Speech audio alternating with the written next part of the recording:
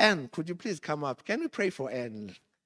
It's lovely to be ministered by one of our prayer warriors. And just give them a big hand and just pray for the courage. What? It's not going to go there. Yeah. Thank you. Sorry.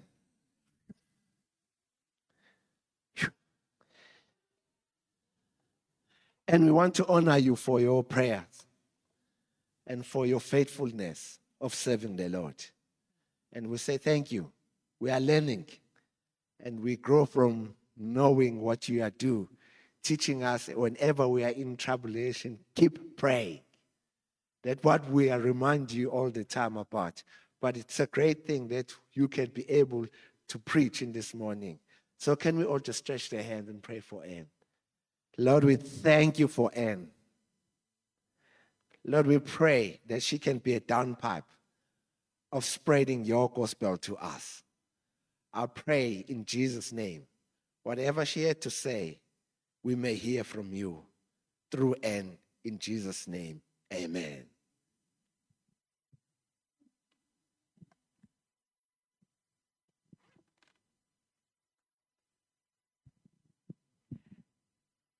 Lord Jesus, you are amazing. And I love you, and I love everyone here in this body today, and I love your church. And what I share today, Lord, I just give back to you and thank you just for the blessing that you want to pour out on everyone today. Thank you, Lord. Amen.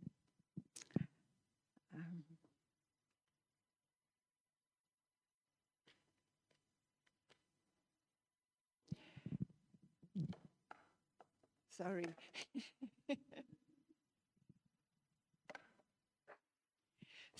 I just want to share a little. 13 years ago, I bought this oil lamp on Masada, and it got broken in my suitcase coming home. So for 13 years, it's been lying in a packet in fragments. And I was just about to throw it out.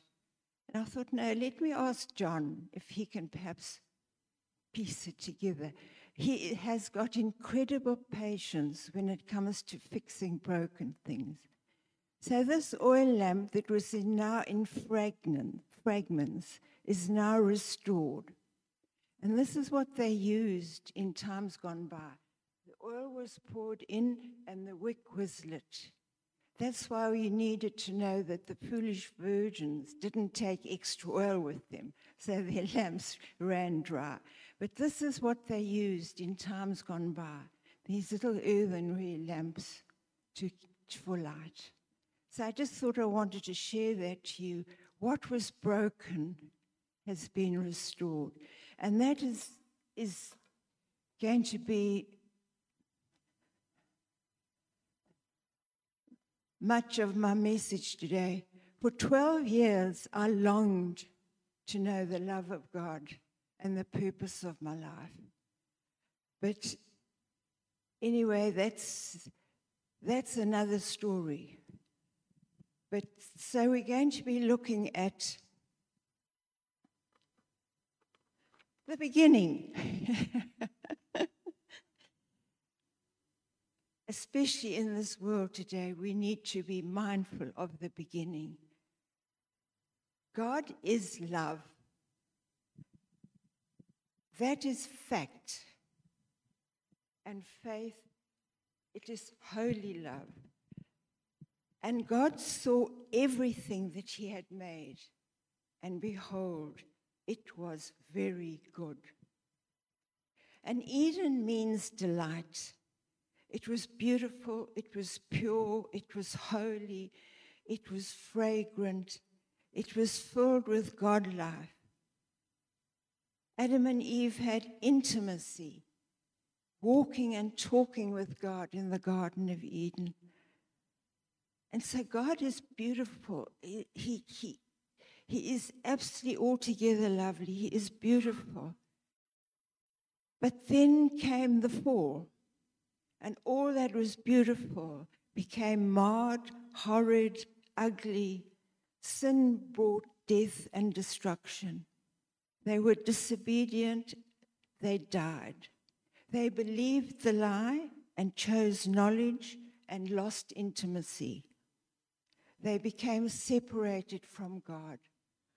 And so they were cast out of Eden and filled with shame. And the devil hasn't changed his tactics. He still slanders God's character. He hates God, absolutely, and all that belongs to God. And he always tries to make out that God is mean and cruel and doesn't want us to have good things. Just as he said in the garden, as God said. So he makes us think that God isn't enough. God is everything to us. Adam and Eve were full of the fullness of God. And so there they were, cast out of the Garden of Eden, and God in his mercy clothed them, but also he promised to send them a Savior. And you'll find that in Genesis 3:15, and that speaks of Jesus, where Satan would, I can't remember it offhand now, but anyway. And even Satan, he was the most beautiful archangel. He really was, and he stood in the presence of God until iniquity was found in him. He became proud. And so the promise of Genesis became fulfilled with Jesus in the fullness of time.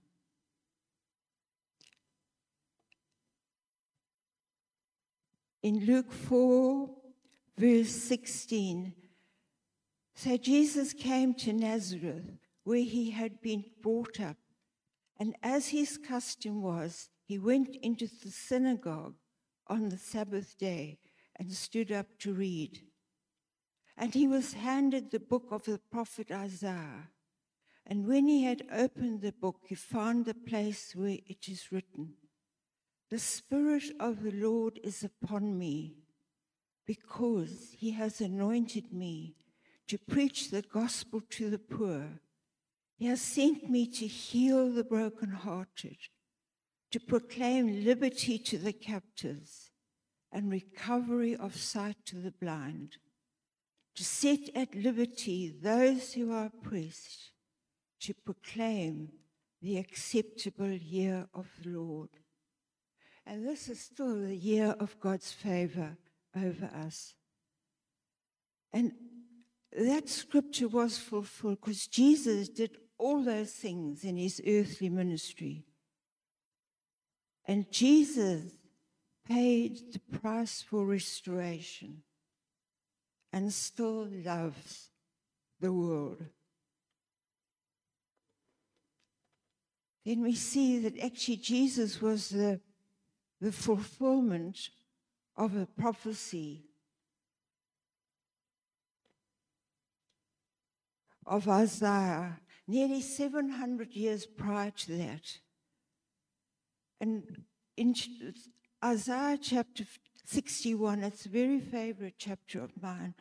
The first few verses speak of his first coming, and the 4 to 11 speak of his second coming, where Israel will be totally restored. And so we see that Jesus came to restore what was lost and broken. He took humanity's death on the cross to give God life. Jesus is the essence of life. He is the great I am. I am for whatever our needs are. He is the I am.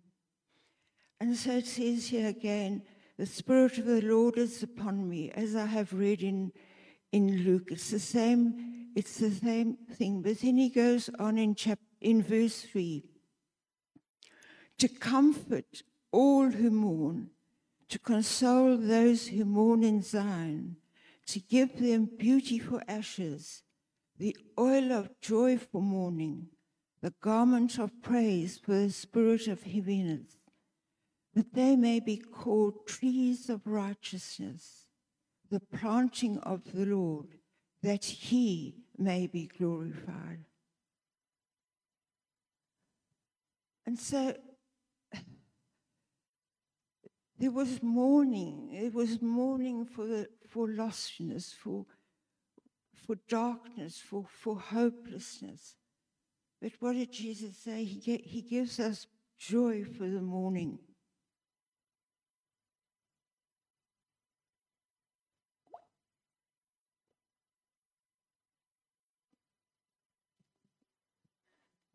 And ashes.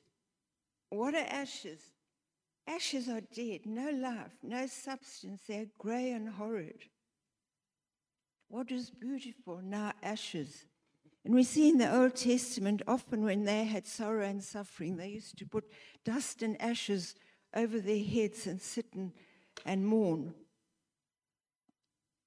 But God in Jesus came to restore, and restores all who turn to him in obedience to his call. And so that verse is so beautiful. Feast on it for yourself and make it real in your own life. I have. So Jesus fulfilled that prophecy in his earthly ministry. He gives. Jesus gives, not man. He gives beauty, joy, his joy. He endured the cross because of the joy that was set before him. He joys over us, and you'll find that in Zephaniah 3:17. And then the garment of praise. There is such power in praise. And I know that from my own experience. I've praised when I've been helpless. I've praised when my heart has been broken. I've praised when it's just needful to be praised, to praise. The devil hates praise and worship.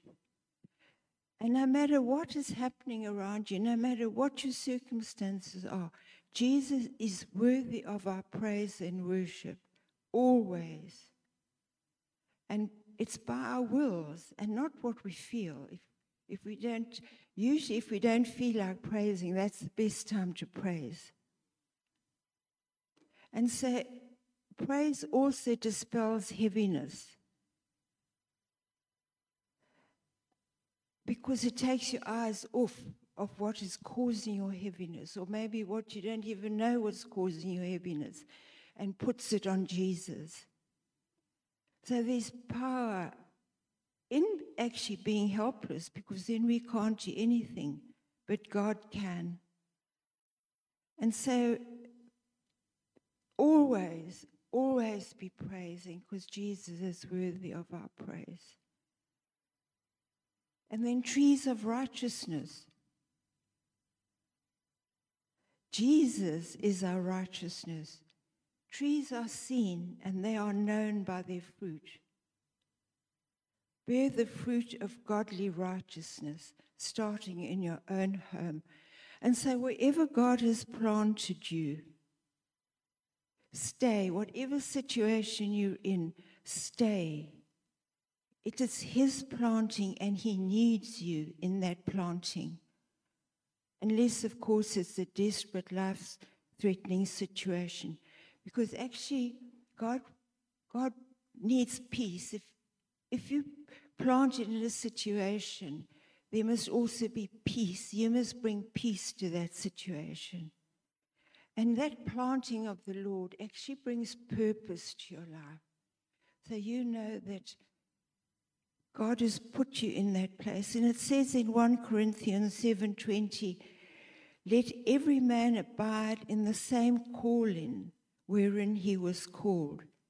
And then verse 24, brethren, let every man wherein he is called, therein abide with God. And then in John 15:8 it says, "Herein is my Father glorified, that you may bear much fruit, so shall ye be my disciples."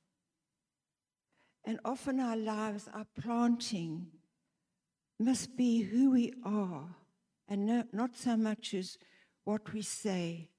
Who we are more than our words. When God wants us to speak, He will prompt us. But who we are actually speaks louder than what we say. And He plants us not in only situations and circumstances. He plants us in His body. He plants us in Himself. We become now in Him, in Christ Jesus. And that is just so wonderful, actually.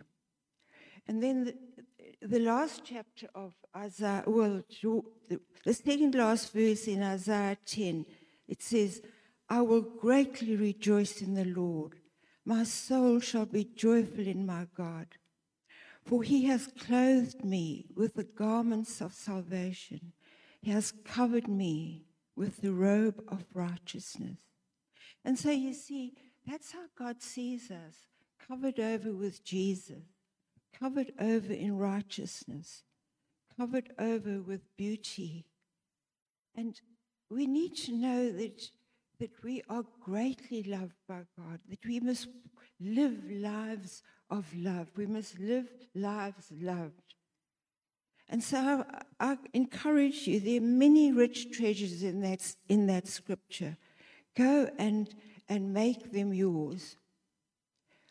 It is a journey of growing into the fullness of life. And what Trevor said last week really touched me. He said, it's a journey that goes on into eternity. So we've got all of eternity to know more of Jesus and His love for us. It's a journey into God life. And then this whole chapter is actually about prayer. I asked John if he could fix that thing. We need to ask God to touch those that are broken, to touch those that are wounded, to restore them. It says in Psalm 23, He restoreth. He restores my soul. And God loves to restore, but He waits for us to call on His name, to hear our voices saying, crying out to Him. We need to pray for ourselves, for others. There are many hurting, broken people out there in the world. And God, through our prayers, wants to touch and to restore, heal. And it's for His sake, for His kingdom. Distance is no problem. What we pray here reaches the world over. And by His Holy Spirit, God can reveal to us situations and circumstances wherever that He needs, that we need to pray for. So really this whole chapter is about, and Jesus came. He came to restore. He came to bring us back into the Garden of Eden. He came to fill us back with all His fullness. And so we can pray. We can pray for nations too. How we need to be praying for nations these days. They are captive. They are captive to the lies and deceptions of the evil one. And what did He say in that verse? He came to set the captives free. And remember, Jesus was in the synagogue when He preached that word. So He was talking to His Jewish brethren. We always need to remember that Jesus is Jewish, that Israel is His called out nation, that Israel is His covenant nation, that Israel is the nation to which He will return. And so in all the darkness and deception and lies and attack that's going on, may we remember that God Almighty is still God and He is watching over His world. And all the first believers were Jewish believers. And God in his grace actually brought the Gentiles into his kingdom. So now we become one. And the rest of the chapter is the prophecy for Israel. And it's beautiful to see how it will be restored. And we must remember, I need to remember, that God is light, and in him is no darkness at all. Negatives and criticisms and judgment, they don't come from God. So resist them, because they would rob you of your joy. Beware of what robs you of your joy. Jesus joys over us, and so his joy must be our joy and our strength. The world needs light. It needs love. It needs forgiveness. The world needs to know, even as God said to Moses, I am that I am has sent you. Jesus is the I am for every one of our needs, because he's ever present. He can never, ever be anywhere. And then another favorite scripture. Learn the scripture off by heart. It's very important to actually learn it by heart so that you start to live it. Because even, I know Derek Prince and other people said, speak the word over your life, speak it until it becomes part of your very life. And now this one is a very precious scripture. Revelation 1, verse 5 and 6. Now unto him that loved us and washed us from our sins in his own blood, and hath made us kings and priests unto God and his Father. To him be glory and dominion forever and ever. Amen. And what do kings do? Kings conquer and kings overcome. And what do priests do? Priests intercede and they minister to other people. So God has called us to be both kings and priests, overcomers and intercessors. And we don't do this on our own.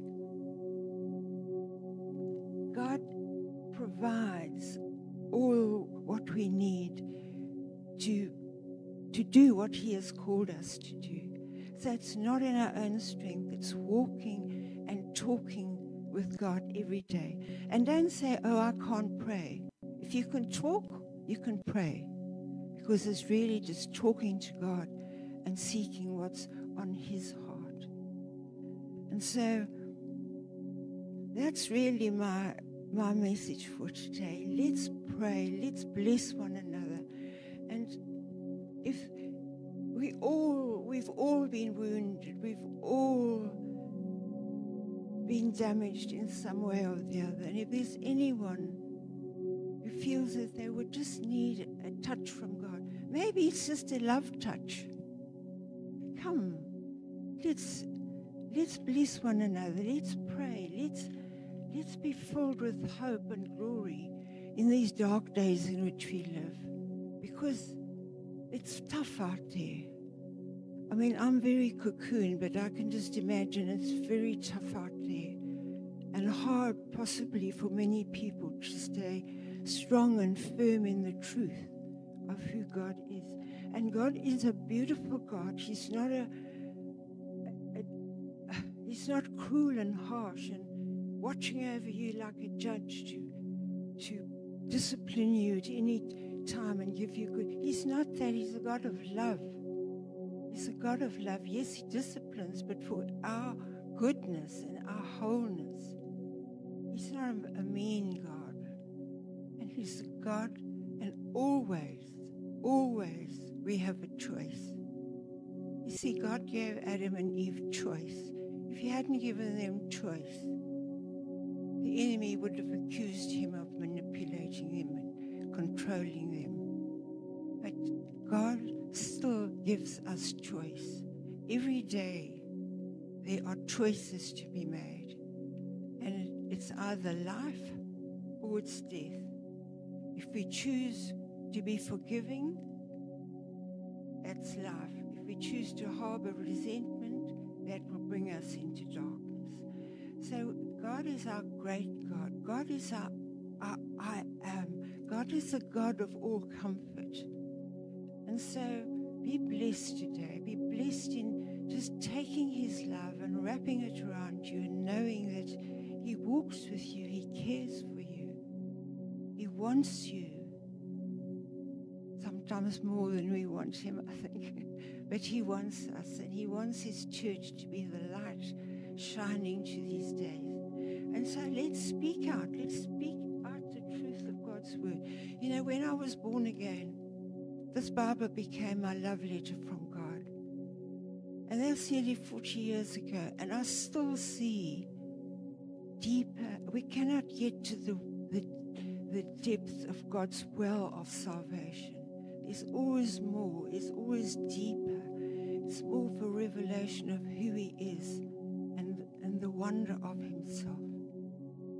And so we have a God who is God Almighty, who watches over us every day. So please come. If anyone would like some prayer, I'd love to pray for you. The Lord, I thank you that nothing is ever wasted that is given to you, Jesus. Thank you that your word will never return to you void. Thank you, Lord, that we have a hope and a future of glory. Christ in us, the hope of glory. What beauty we have to look forward to, Lord. And we actually see it around us. If we open our eyes, we can see God's glory and beauty around us. Because creation speaks to us in every little detail. Everything that exists is known because of its existence. And so we can rejoice in God and give him all the praise and honor and glory today. And love one another. Thank you, Lord.